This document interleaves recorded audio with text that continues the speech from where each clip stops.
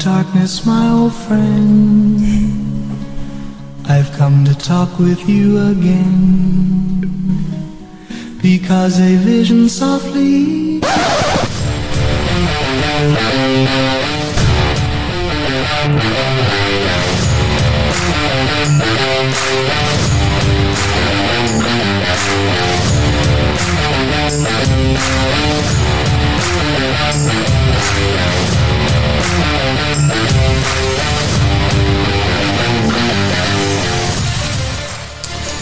Yeah, welcome to the Far Post Perth, a podcast. Usually we'd be doing a weekly wrap. We thought we might chuck in an emergency pod. Fair bit happening in the world of Perth Glory at the moment, and it's fair to say that not much of it is really good. There is some real frustration getting around the football club at the moment, a bit of the fear of the unknown.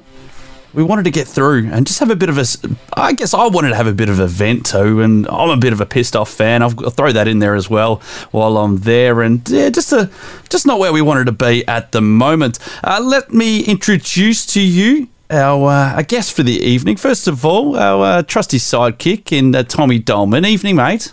Hey Blaine, I don't know whether I'm looking forward to this pod or not, but hopefully we can just dust off some of these cobwebs and try and make sense of it all and try and put a bit of an explanation together as to what's going on.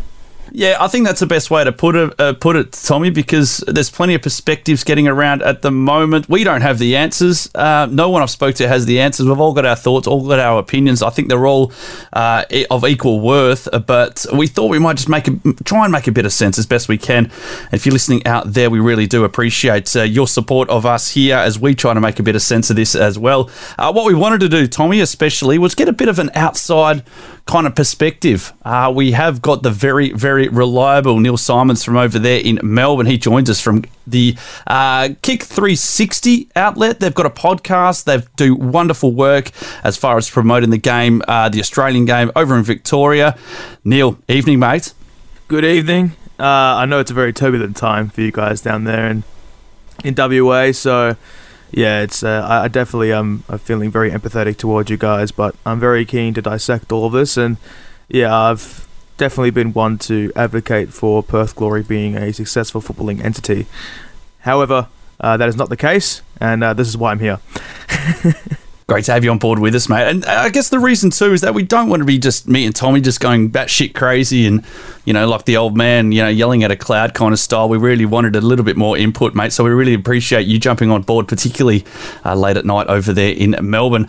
First of all, we need to start, and that is the elephant in the room. Richard Garcia getting his marching orders along with Stephen McGarry earlier this week. It was Sunday morning, less than 24 hours after they copped a 4-1 drubbing at home to the 11th place Brisbane Roar. Many people think maybe they saw this coming. There was plenty of calls for it on Saturday night at the football, I can tell you that. People were very, very upset. They were frustrated. There was a bit of anger there as well, and those calls were heard come Sunday morning. Tommy, first of all, mate, how did you, I guess, receive the news? A little bit mixed, actually. I think two things can be true. I think you can feel a great deal of sympathy for Richard Garcia with the conditions to which he's had to manage in over the past 2 seasons. I hate using the word because it's been so repeated over the last 2 years, but it has been pretty unprecedented. Obviously, I know Wellington have had issues to deal with as well, but the Glory have also faced a lot of challenges in that time. And in terms of Garcia and when he stepped into that job, I'm sure he had a certain idea of what he wanted to implement and how he wanted to implement it. And I'm sure the conditions that he was put in were not really suited or not ideal, obviously, to what he wanted to do. That said, it was getting very clear that progress, on the pitch at least anyway, for all of the work with some of the younger players that has happened. Obviously, he was the former NPL coach at the Glory as well. And for some of those players coming into the team and trying to unearth a few more of those players in the side, it was clear that the results weren't happening. And we were on the show last week, Blaine, and I think I said that I wanted to see a little bit of incremental progress over the last 2 games against the Central Coast Mariners and the Brisbane Roar. and unfortunately it got worse. And yeah, perhaps I was wrong last week when I was sort of not necessarily sitting on the fence, but sort of wanting to just give it a little bit more time to bed in. But it became pretty apparent by the end of the weekend that a change did have to be made, and that was what happened. Neil, does this... I want to have a bit of a talk to you about from your perspective over there in Melbourne. How has the Perth Glory been viewed throughout this year? Because many of us think that, I guess, with our purple caps on, that Perth's probably had it one of the hardest out of anyone. I think most people would agree with that. There's a little bit of a... I guess I've been guilty of it, a little bit of a poor us kind of attitude that's happened. We've been pulled from pillar to post. We've had up-teen versions of isolation, so on and so forth. We've had terrible injury concerns. Our star player hasn't worked out to what we thought. How's it been viewed over there on the East Coast? I'd have to agree with you personally. I think the view is very similar in the manner of which we perceive it. I think it's a case of Perth Glory have been put in an uncompromised position as a result of factors beyond their control. I think that really puts it into account what they've had to go through, and especially when I saw the Sardinera and Sturridge signings, I thought this is going to be this is a good squad on paper. This is a good squad on paper. The squad's well composed.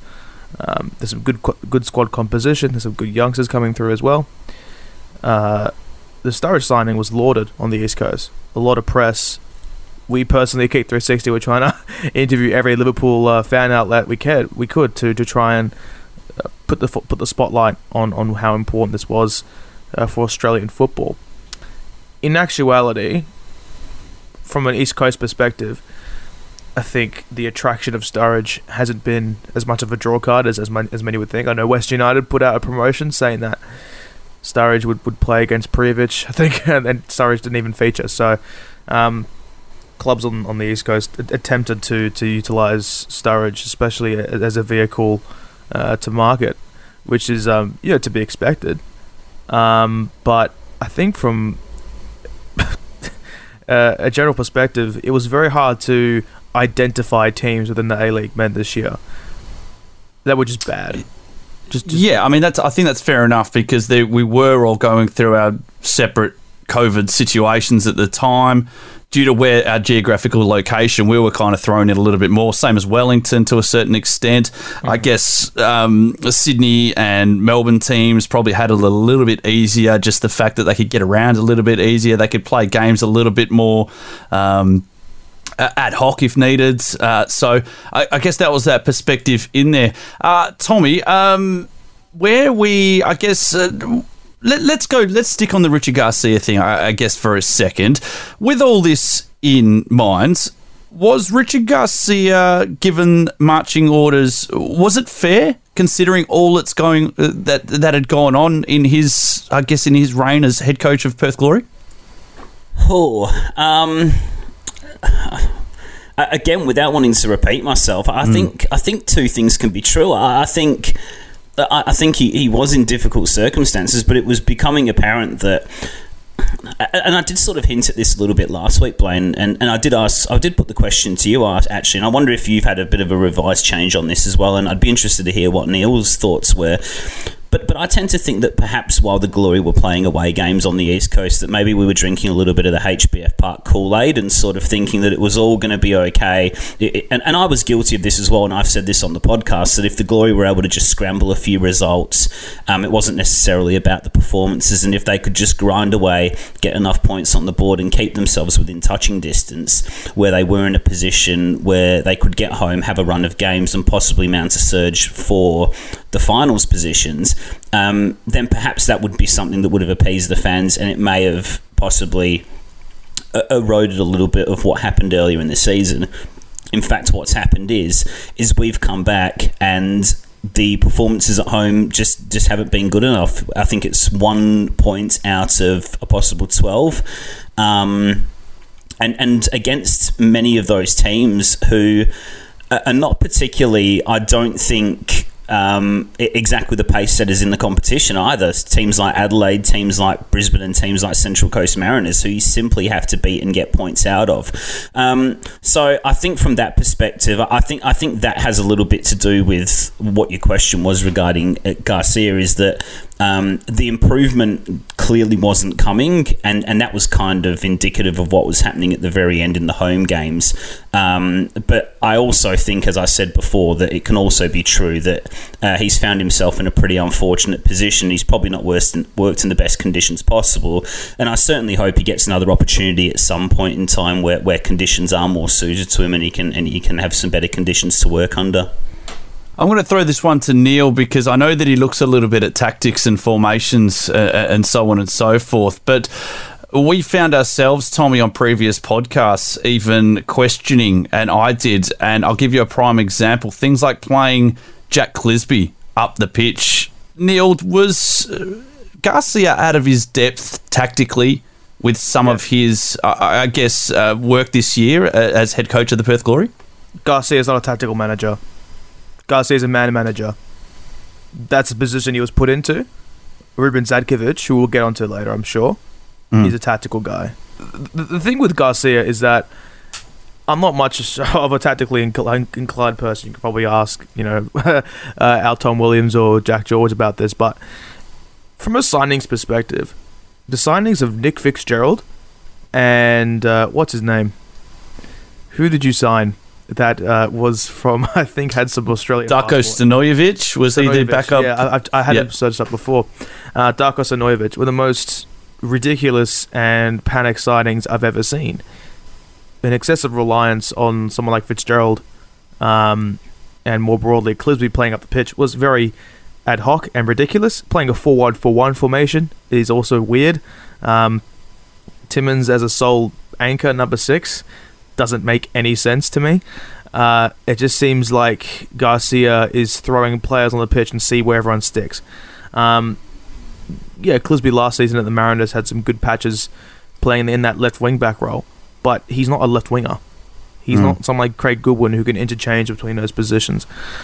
When it comes to someone like Adrian Sardanero, who's had 1 goal contribution in his time in 12 matches, through an assist against Sydney FC when you defeated them. I think that was their first game back. I think it just really speaks to the level of, I guess, just inadequacy in what we've seen from a recruitment perspective, where there is a perception that the Glory rely on youth, and that Daniel Steins is a young player, but he's 24 years old. The perception is completely ridiculous, and it's just ill-informed. Can I just ask Neil a question quickly about whether he thinks part of that is due to the way that the composition of the squad was at the start of the season?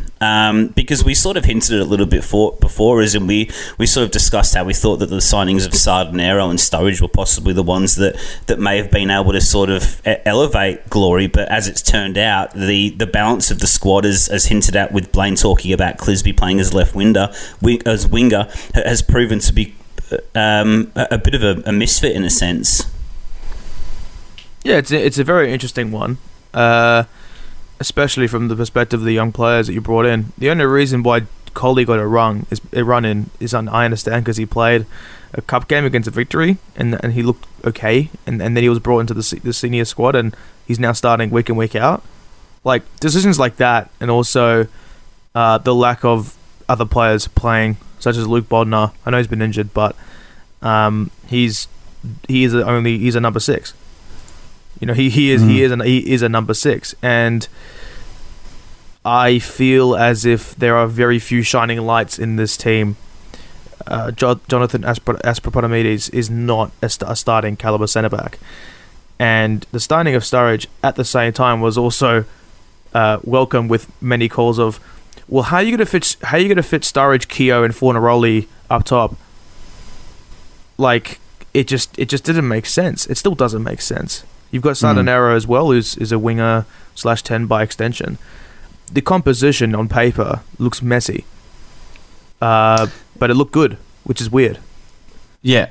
Yeah, there's something that was quite tasty about a kind of three-headed monster that's playing up front with Fornaroli, Keogh, and Sturridge, though, wasn't there? There was something about, if this can work, this is going to be pretty damn good. Unfortunately, Sturridge never got the minutes. Keogh hardly got the minutes, and he's a shadow of the player that we've seen in the past in a Perth Glory shirt. Let's put it out there.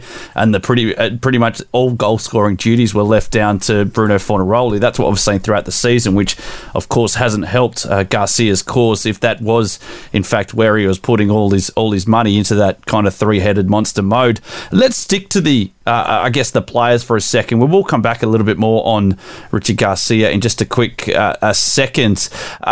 Sturridge, is there a thought that we didn't do enough due diligence, Tommy, when we signed Daniel Sturridge, considering how injury prone, how stop-start, how prone he was to disruptions and everything like that, and how much of a process and a hard process at that it was ever going to be to get Sturridge fit, firing, and on the pitch particularly for what we paid for him, or what we're paying him at least. Well, I don't think it was a secret. I think, and I think Neil would acknowledge this as well, even from Victoria. I think most Victorian New South Wales fans would have looked at it and said that this isn't going to be a signing that's going to hit the ground running. It's a player that's had injury history and had various concerns. Fitness-wise, but obviously he was a player with talent that the Glory were obviously hoping that they could nurture into a degree of match fitness, and for him to be able to make an impact, whether it be 3, 4, 5 games into a campaign. Now, whether the travelling aspects and whether the uncertainty around the flights and everything like that and the various quarantines, whether that's upset the rehabilitation process of various injuries over the period of time, we're not to know that. Only Daniel Sturridge and the medical team sort of know that. But I think most fans could have told you that it was always going to be a risky signing of some sort.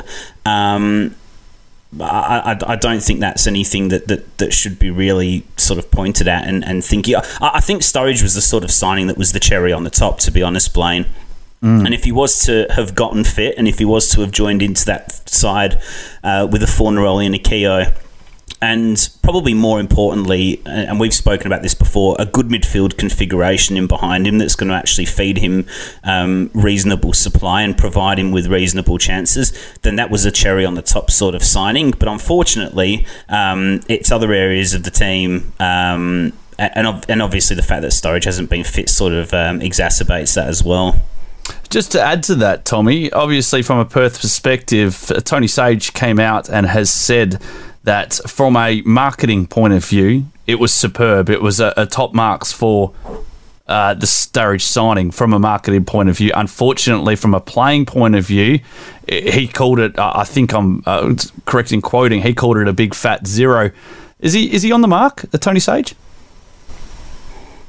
On the basis of the minutes he's played, yeah, he probably is. We obviously don't have access to the marketing data that's been quoted from in that sense, but on the evidence of the game time he's played, then yeah, he's probably right.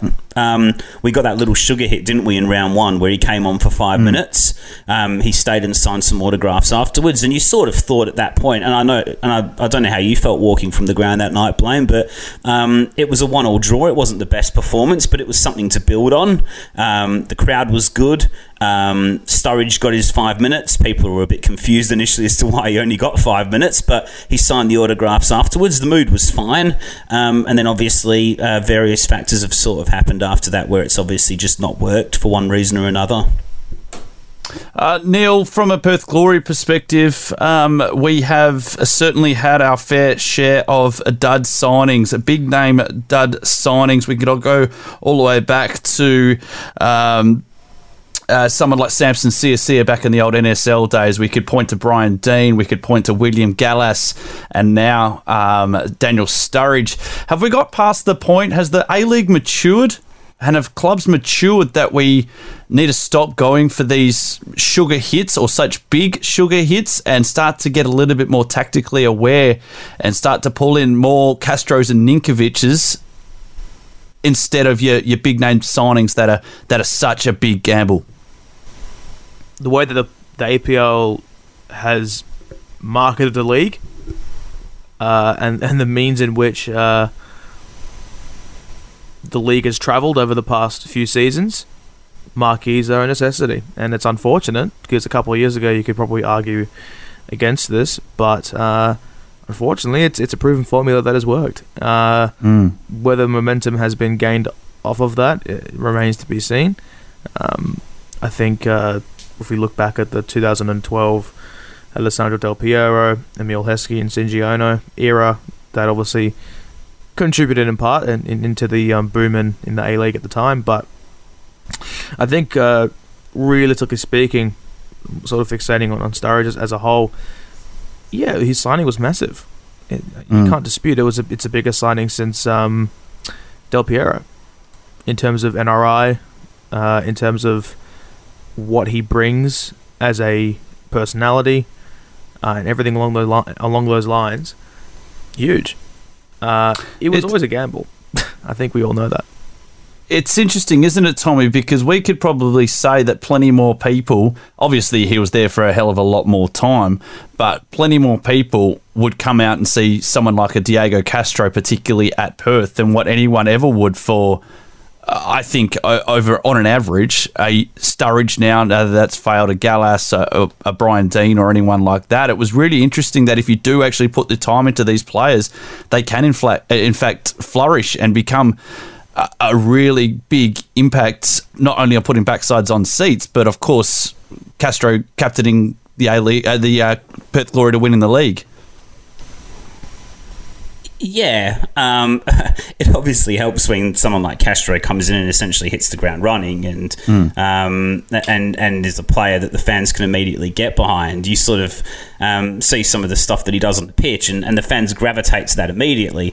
The problem was Daniel Sturridge couldn't get on the pitch, and that's ultimately what happens. And when you're trying to build that connection as fans, and when you want to see somebody and you want to come back to see them again and again and again, then if they're not getting on the pitch, then it becomes a bit of a you lose a bit of faith almost. And essentially that's what it comes down to, really. I think it's just about you build fans are quite simple. They build relationships with players who perform well, but you've got to get on the pitch to be able to do that. And I know that sounds quite simple and sounds like quite a black and white view of it, but we've heard a lot of murmurings and we've seen a lot of commentary on social media where people are almost joking about were joking about the Sturridge situation from a very early point, as to almost sort of like there was that initial excitement, but then it was like, what injury has he got now? Why is he out? Etc. etc. And that's the sort of stuff which just, it doesn't help the mood, as much as everybody would have loved to have seen him eventually get match fit and contribute in a greater way on the pitch. It's that sort of stuff which doesn't help you from a mood standpoint immediately, and you're always trying to work hard to build that back. And unfortunately, when you're not getting results either, if the Glory were third or second or fourth hypothetically in the league, and they weren't a million miles off from challenging the top positions in the table, then perhaps that patience in that Sturridge rehabilitation for the final 5 or 6 games of the season may have been a little bit more understood. But unfortunately, when you throw it into the way that the season's panned out so far, it just ends up being, as Tony Sage said, essentially a big fat zero on the pitch. Call me a cynical bastard, but there's something in me that says if Daniel Sturridge can't do anything on the pitch, then there's a fair bit to say that I'm not sure how he passed a medical to get into an A-League squad. I'm just going to throw that out there, because what we've seen, we've hardly seen the bloke move. We've had the club come out and say, look, he's not used to a 4-hour flight.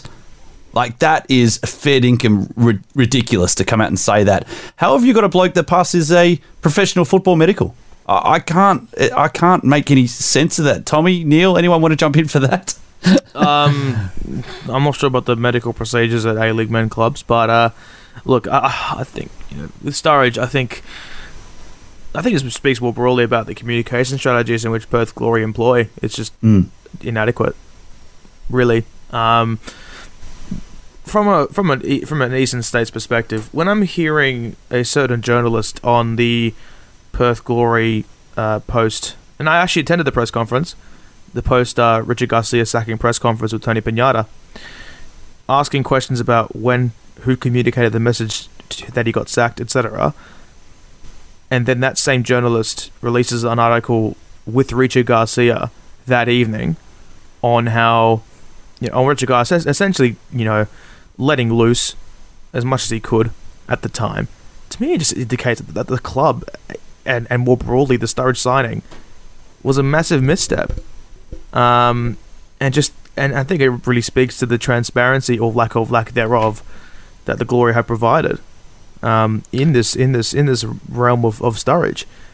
Tony Sage will love to go and say, clubs bankrupt, this and that.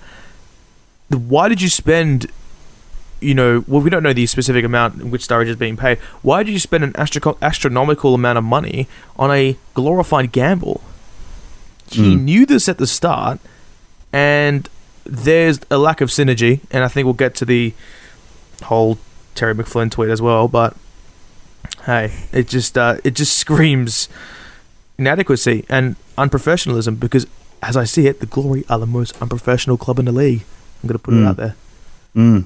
Yeah, many fans in Perth would totally agree. Tommy, there's a fair bit that could be read into, isn't there? There's a lot of innuendo, and there's a lot of things that need to be come out and pulled under the rug and pulled to the surface to, I guess, let fans know who, let's be honest, many of them have become quite apathetic, because it's not the first time we've seen debacles like this. No. Life as a Glory fan is never simple, Blaine. You should know this by now. But yeah, I think an element of it does pertain to what Neil was saying with regards to the communication, and I suppose we're going to get on to the eventually the where do we go from here thing. But this is also something that needs to be communicated well. You need to be getting the correct messaging out. You need to be getting that synergy going where everybody's on the same page, and you need to sort of learn from the mistakes that have previously happened. But various leaks and various interviews and various tweets and other things like that, it just doesn't look great. And it's sort of from the outside looking in, and again, I'll probably ask Neil this actually, because he is from the outside looking in. Is like, how do people look at that when you're seeing posts and tweets and random I suppose radio interviews that are being aired and different quotes from seemingly 2 or 3 different places being released from at times even the same person? Then how do you think that sort of mashes up in terms of the messaging? Because I think the fans over here are as equally as confused as probably what you guys are over there with that. It's great to have slots on SEN. It's great to have slots on Tab and whatnot. It's great to have slots on those platforms. I think it's wonderful. It's a good method of marketing and communications. As someone that does study commerce, it is great. But when it is Tony Sage, essentially, I'll put it politely, talking a lot of crap at times, is that the best means in which you want to promote your football club? Yeah, I know Tony Sage. Yeah, he's invested millions and millions of dollars into the league and into the football club. The club has got no tangible assets. The club is training from out of a football oval as it stands. The club has no distinct youth recruitment strategy, where Alessandro Cecchati is playing for Parma's under 20 he's playing for their senior team now. And I'm not sure if there was any compensation that Glory received from that. What is Glory's identity? You've got Josh Rawlins, who's the shining light of this team. If he gets sold, how are you going to what revenue strategies are there outside of gate and ticketing revenue and sponsorship? Because I'm seeing Sturridge jerseys being sold for $150. Those Sturridge jerseys aren't going to last forever, are they? Because seemingly he's not a fan of a favourite of the fans at the moment, and many people think that the whole thing was just a big mistake and a failure. So unfortunately, that does, I guess, reflect a little bit badly on maybe Sturridge's legacy that he possibly did have coming here in the first place. So I guess there's something to think about there as well. I do just want to touch on, and this is something for you, Tommy, because it's something that we've seen a bit locally, and that is Richard Garcia and the way that he... I've got to admit, I think this is an area that he really needs to be commended because, I mean, he was head coach of the NPL Academy here. He has brought through plenty of talent. Right, they're not as young as many people think. They're not youth talent per se, 16, 17-year-olds, or some of them are, but he still has, Tommy played a decent hand in bringing through some young players, which I guess have moulded into fairly handy A-League players, and possibly some would go on to better. Yeah, knowing the Glories, like they'd probably go on to other clubs in the A-League and look really good in different systems that suit them. Do have already. I mean, and like you said, he provided them with those opportunities to get that game time, but it's one thing introducing younger players into a team that's doing well, that has an identity and that has a set style of play. It's another thing introducing players where you're sort of using them as not necessarily square pegs in round holes, but you're just looking to use them as a chance to sort of plug a gap in a sense, or because you have to use them out of necessity. And that's generally not the way that you want to be trying to bring through your young players. So I don't know. I don't know whether it's a matter of they've come into the team and their progress has since stalled as a result of the mood that's sort of setting around the club this season, or what, or whether they're a chance to possibly go back into the NPL competition later this season and do well once again, and perhaps get another chance under a new coach next season. That all remains to be seen. But yeah, we'll just have to wait and see what happens, and obviously. What the club does going forward. Will Ruben Zadkovic stay in charge of the NPL side if the Glory are to go down the route of getting a coach from the outside in?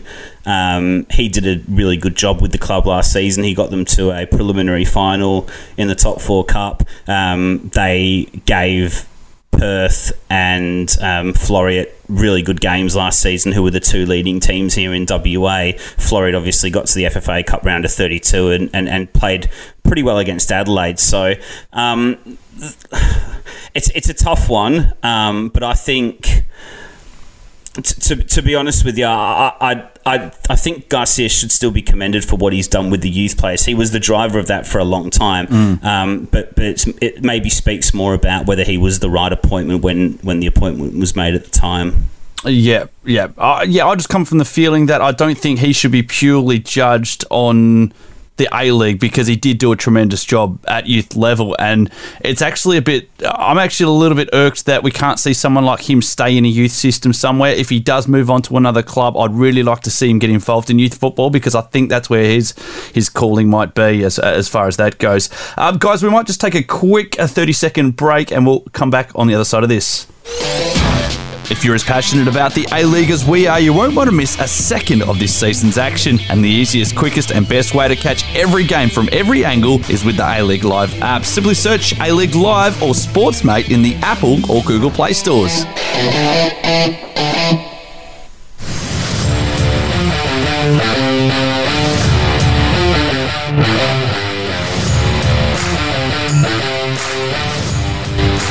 Yeah, welcome back to this special edition of the Far Post Perth podcasts. Blaine Treadgold with you, Tommy Dolman and Neil Simons from Kick 360 joining us this evening. I wanted to go through and have a bit of a look at some of this stuff that's come through on our social media, guys, if we can, just for a quick second. We threw this out on the Far Post Perth, and we basically asked 3 questions to our fans out there. To Perth fans, how are you feeling about the state of the club? What do you want from the rest of this season? And what does the future look like for Perth Glory? I reckon we've got our own ideas about this, but I just want to go through a few things and a few, I guess, answers to this. Ryan Villalonga has said it's embarrassing, but can also understand how financially difficult it is at the moment. Sturridge hasn't worked, and if it did work, we would be feeling great. He wants to see more attacking football for the end of the season. He doesn't care about results, and he says the future looks dark if we are unable to recruit a proven coach and keep guys like Fornaroli and Lackman. In terms of the players, just for a quick second, there will be a time, I think, that the fans have already probably started to go through and work out who they want to stay and who they want to depart at the season's end. But I just want to ask a quick question, and that is, what role, Neil, and I guess what kind of responsibility do these players that are at the club that have been through this with Richard Garcia, what responsibility do they need to take on board as far as the sacking of Richard Garcia and the poor results for that matter? Obviously, you have to carry some part of the burden. If you just look at it from a realistic perspective, some of them just haven't performed. And I'm going to be pretty harsh here. Mitch Oxborough, Nick Fitzgerald, and Darko Stanovic. Who else? Osama Malik. They're not A-League caliber players. Mitch Oxborough was recruited from Croatia. Someone like Anthony Perth-Glory is an NPL player that's actually performed quite well.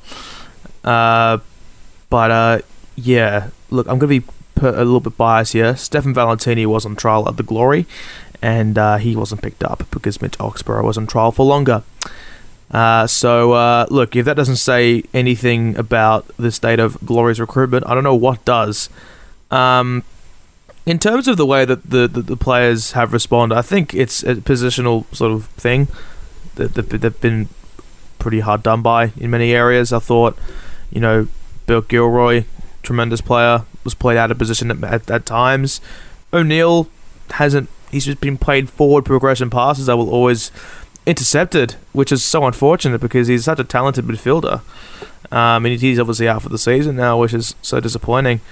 But I think positionally, they haven't really been dealt too many good cards, to be brutally honest with you. And they have the quality. I just feel as if tactically it just doesn't really sort of suit. You've got a weird concoction of players that are from NPL clubs and the A-League clubs. It just looks weird.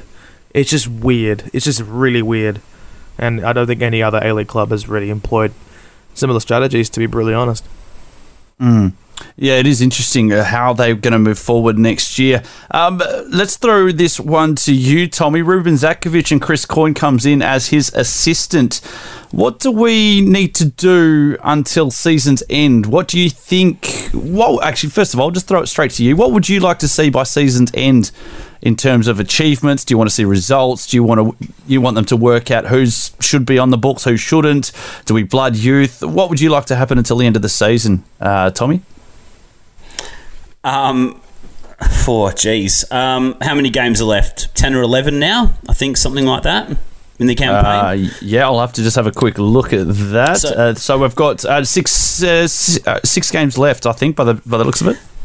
So my view is kind of along the lines of, if the Glory do happen to go on a winning run and somehow finish sixth, it's extremely unlikely, but hypothetically, if that were to happen, does it really change anything going into next season, or does it just paper over the cracks?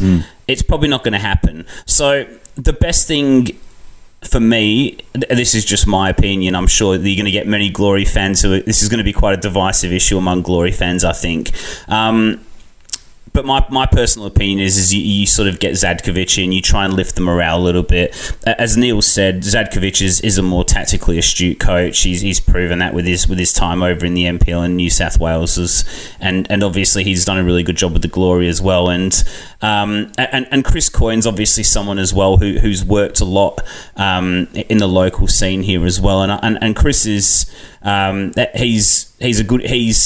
he's a very good motivator of players, and he's somebody who's worked well with a lot of young players. And and he's also used to coaching successful teams as well. Like he's someone who's very much the head of those successful Bayswater teams in the mid 2000s. Not that necessarily correlates to coaching younger players at the Glory as such, but maybe he might be able to just provide that little bit of a spark. To answer your question in a very long and roundabout way, I think what they need to do is they almost need to sort of start They almost need to, not necessarily, you can't do a rebuild in 10 or 11 games, but you can do a reset. You can sort of try and filter out a little bit of what's not going to be a part of your team or your club going forward. And you've almost, if you're the likes of Tony Sage and Tony Pignata, you've almost got to trust that Zadkovic and Coyne are going to be able to sort of help you with that process. Whether they stay on as the full-time coaching team for next season is another matter, or whether they drop back into the NPL team, we're yet to find out.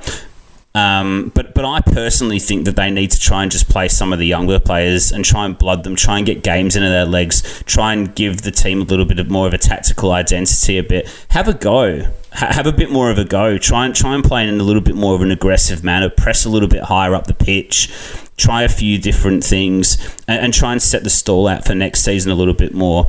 Unfortunately, though, the club's just at such a low ebb in terms of morale with the fans at the moment that you've still got to try and sell tickets to home games. You've still got to try and get people buying into the Glory experience at HBF Park, but that's going to be very difficult. And if you're trying to sell them tickets to a rebuild over the next 10 or 11 games, that's going to be tough. So it's a really difficult balancing act, but the season's essentially a write-off now, isn't it?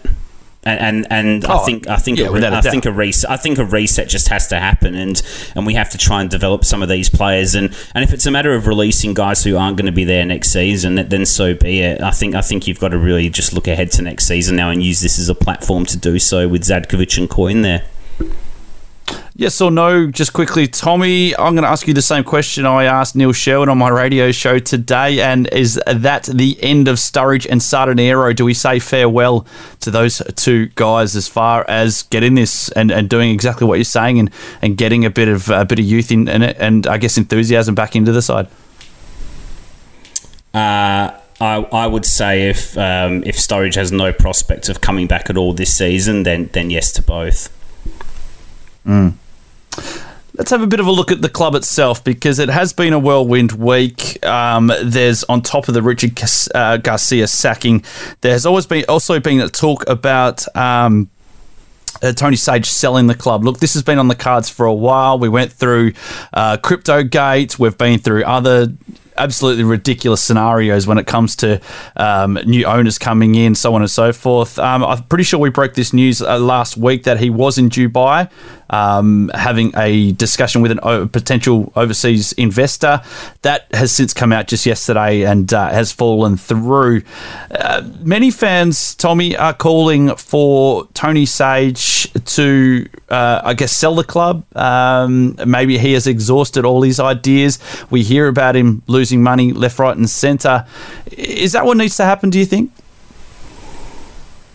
I think the idea of finding somebody who's going to bankroll the club and who's going to put the money into the club that Tony Sage has is easier said than done, to be honest. I don't think it's easy. We can all sit there and say that sell up, that Tony Sage needs to sell up and so on and so forth, but what's the plan? Who's going to come in? You know, we can't just sort of tell them to sell up and then sell up to no one. You know, someone's also still got to come in and buy the club. So, look, there's no doubt that Tony Sage is a passionate.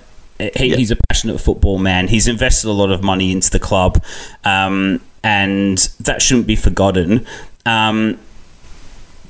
But possibly it's more a matter of maybe letting go of a little bit of that. I don't even know if control is the right word. I think that maybe is unfair to say. But who I do trust is Tony Pignata. I think Tony Pignata as the CEO at the club is somebody who's he's spoken well on your show, Blaine. I've heard him a few times, and he's dealt with a lot of the things that have come the Glory's way pretty well.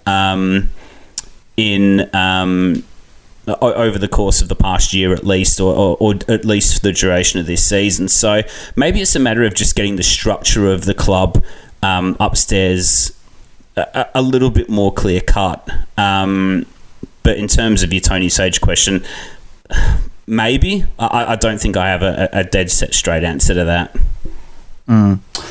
Neil, unfortunately, there has been one common denominator in many of the debacles that Perth Glory has seen through.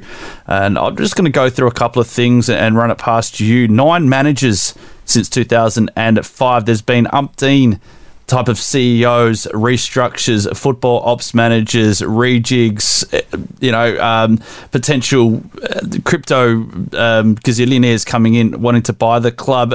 I can't even count how many PR debacles there have been since Tony Sage has been there. Is that the fix that Perth Glory needs from an outside looking in?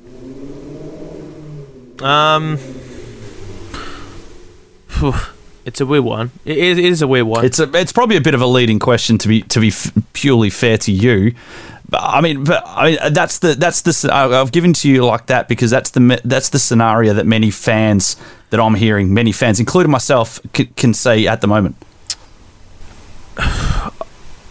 Honestly, Tony Sage being an owner in his league is not good for the league. It's not a good look from a PR perspective. I'm just being brutally honest here. There's a watertight budget, but then you spend millions on Daniel Sturridge. It doesn't make sense at all. I know Tony Sage has been very successful in his business activities, and we have to give him, respect and credence to what he's done there, and that's wonderful. But ultimately, there must be a change in ownership to really see the change that you want to see. Any goodwill that the Glory had from selling out Optus Stadium 3 years ago is gone. You've gone from 55,000 fans to 5,000 fans on a weekly basis. And that's representative of the climate we're in at the moment as a league and as a competition. But when you really boil it down, they aren't going to go for a high-profile coach.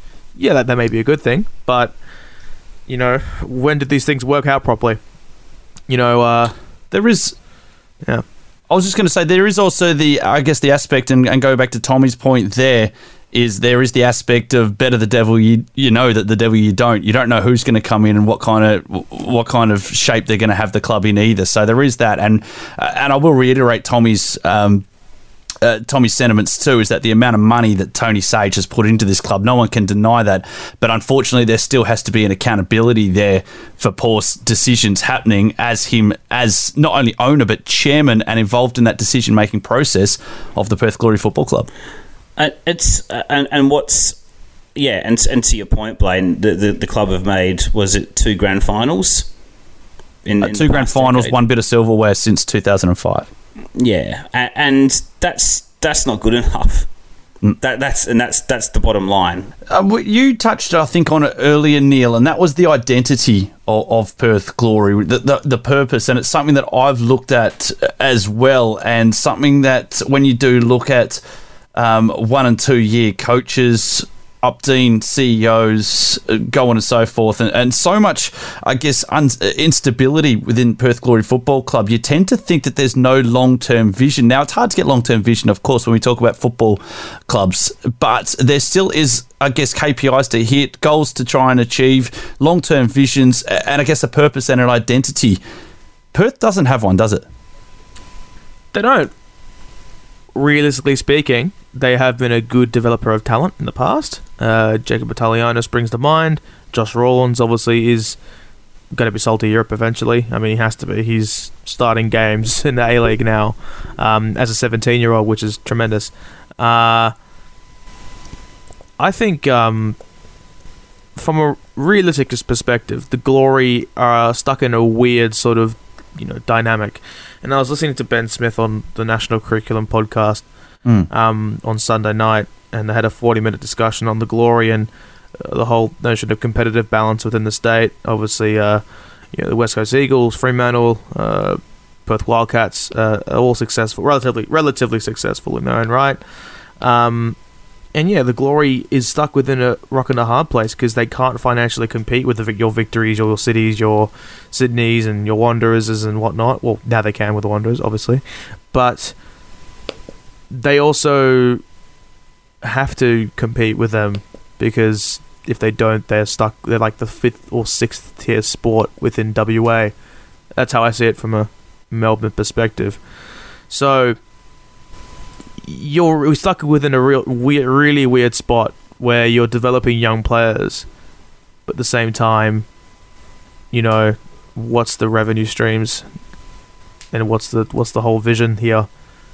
Because there isn't one, in my opinion. I just want to go and have a bit of a look at some of the questions back here. I'm trying to get through as many of these because people have taken the time to go through them, and we really do appreciate everyone taking a bit of time to go through this. That bright guy on Twitter has said the club goes through this every season. The year of Popper was very much the exception. He says that I want the club to be playing attacking football and to win a few games as the season rolls out. And he says with Sage as the owner, it's always going to be the same. We need to enjoy a good season as they will be rare. That's what he said. He goes, that being said, I'll always turn up to the games, win, lose or draw. It's always good therapy and a stress relief as a supporter. Well, sometimes it gives you more stress than relief, I think, but we do appreciate Bri jumping on board with that. There was another one here I wanted to go through. Ben Walsh, and g'day to Ben who listens and jumps on board quite frequently. He says he's extremely worried we're potentially 3 to 4 seasons away from Pro and promotion and relegation. Well, we might be about that, but it's certainly on the cards as far as we're aware. This is the worst position the club has ever been. We need to act ASAP before it gets worse. I want to throw it out there because is Perth just not really that good? Are we going to see Perth Glory as possible as a yo-yo club for a second division? Are we going to see Perth more likely to be a second division club based on other movements of clubs and clubs being based on merit and everything like that, Tommy? Is that where, are we really going to find our ceiling in that regard? Where do I start with that? On the evidence of the past, since the amount of times that Glory have competed towards the top of the league, it's clear that they're not a perennial contender by any stretch of the imagination. So they are essentially in that bracket where they have been either pushing for the finals / playoffs, or they have been close towards the bottom end of the league. That's just the facts. Whether that is going to be something that carries further forward, I always find it difficult to think about when we're in the salary cap sort of style of league, because a lot of things can change very quickly, and we shouldn't forget that there have been teams in recent seasons. We're sort of even talking about Sydney FC at the start of the season, Blaine, and how they started the campaign, and they've sort of pushed their way back up a little bit, and they obviously had that really good result against Western United at the weekend. So a lot can change within a season, let alone in between seasons, particularly with a long off season. Players move abroad, teams can get disjointed very quickly. I find it's very hard to gauge. I don't think you can ever be necessarily perennially. You can be perennially in one place, but I don't even know how to articulate it. I just think it's very hard and difficult in that sort of salary cap league and in that format that we are as an A leagues at the moment. But I think if you get your structures right, and we've seen that with other clubs, and there's no reason that you can make strides and you can be a little bit more consistent, if you sort of catch what I'm trying to say. I think I've muddled that a little bit. Yeah, no, we certainly get the get the sentiment. Maria Stella on Twitter says she's very sad and disappointed that we're always in rebuild mode. It does feel like that from time to time. I've been there since the beginning, and seeing it dwindle, it's heartbreaking, but I still go to the games and support the players. She just wants to see the players give everything until the end of the season, regardless of the ladder. I think everyone can agree with that. And she just says, look, I'm simply not sure what the future does hold for Perth Glory. So, there is a little bit about that. let's have a bit of a talk about the apathy that's kind of set in. We have seen this many, many times before, and unfortunately, I think we will finish on this. Neil, it does get to the point, I guess, and if you do follow a club that's been kind of continually makes you feel screwed over as a fan, you get to the point where you're just going to go and find something that's a bit more fun to do, aren't you? I wouldn't say there's just apathy towards the football club. I think there's apathy league-wide. And that's obviously a broader discussion to be had. But on top of that, when the Glory are in the position they are, you can't feel... You can't feel anything but disappointed. The squad's good on paper. The squad's a perennial finals team on paper. It is. It just is. Yeah, it's imbalanced, but on quality alone, this team is good enough to make finals. Apathy exists because the Glory give away too much. Sage is too open about selling the club. Things aren't really communicated behind closed doors as they should be, and that really compounds this effect. I think with the victory, there was apathy last season, but there was also cautious optimism, knowing that Brebner had been sacked and that the club was going to bring in owner Tony Popovich, who eventually did, and is obviously achieving with the club at the moment. So for the Glory, it might be a bit of a different situation. Look at Newcastle with Arthur Papas. He's done a fantastic job, but I think the apathy is something that reigns true. The Glory fans are promised so much this season, and to see it all being flushed down the toilet is really disappointing. And I really do empathise with every Glory fan who's bought a season ticket, goes to these games continually and sees Garcia and the side really play some, at times, moronic, boring football that is very uninspiring, and there's nothing really to be excited about, to be brutally honest with you.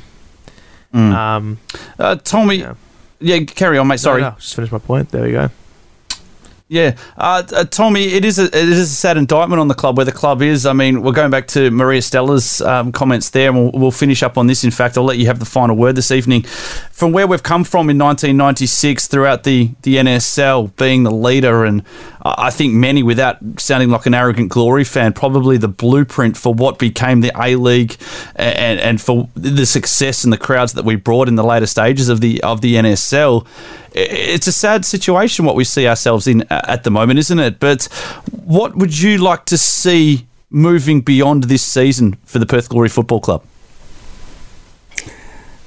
I think I want to see an identity. I think I want to see us try and bring that back a little bit. And I know that's obviously easier said than done, because you've got to get the right pieces in the right positions to be able to bring that in.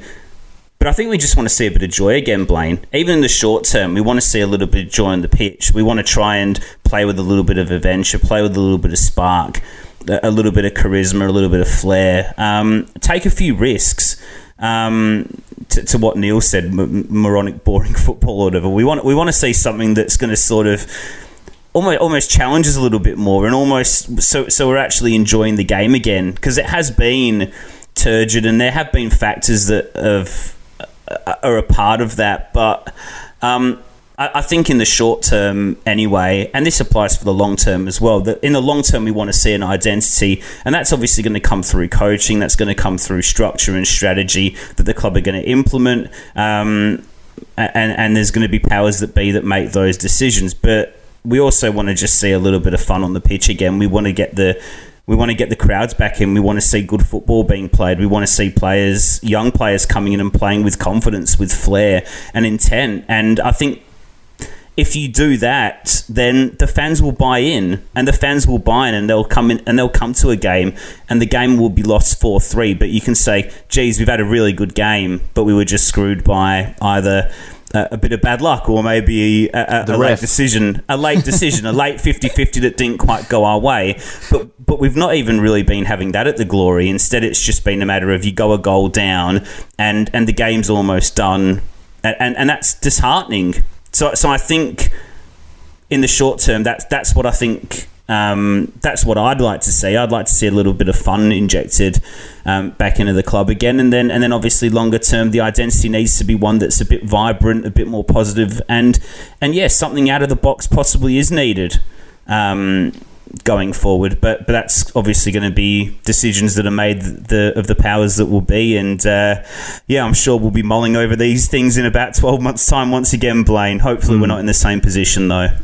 That's where we'll wrap it up tonight. Neil, really appreciate you jumping on board, mate. We know it's late over there. It's just gone midnight on a Tuesday night, mate, so we really do appreciate your time. Just give a big shout-out to Kick360. Where can everyone find it? Podcasts, websites and the like? Yeah, so kick360.com.au. Find it, the Kickcast, on your favourite podcasting platforms. Really appreciate the support. Obviously, we're just independent media trying to make a difference in the space, so we're very excited to delve into the next chapter soon, I suppose. And thank you so much for this wonderful opportunity, and I really do hope the Glory get back to winning ways. I mean, nothing would make me more happier than to see people in those retro Glory kits just singing and chanting away.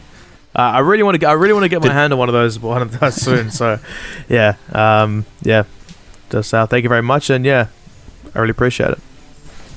No worries at all, mate. Get yourself a bit of chicken treat on the back of your kit there, mate. It always does the world of good. Hey, Tommy, pleasure as always, mate. And I'm sure we'll be back up and running very, very soon. To the listeners out there, it's been a long one. I wasn't expecting to go this long, but I think it's been worth it. We really appreciate everyone hanging in there. Big thank you to everyone for all of their thoughts, comments, so on and so forth. And you can catch us on all the platforms as per normal. Until we chat next time, we'll try and enjoy your football.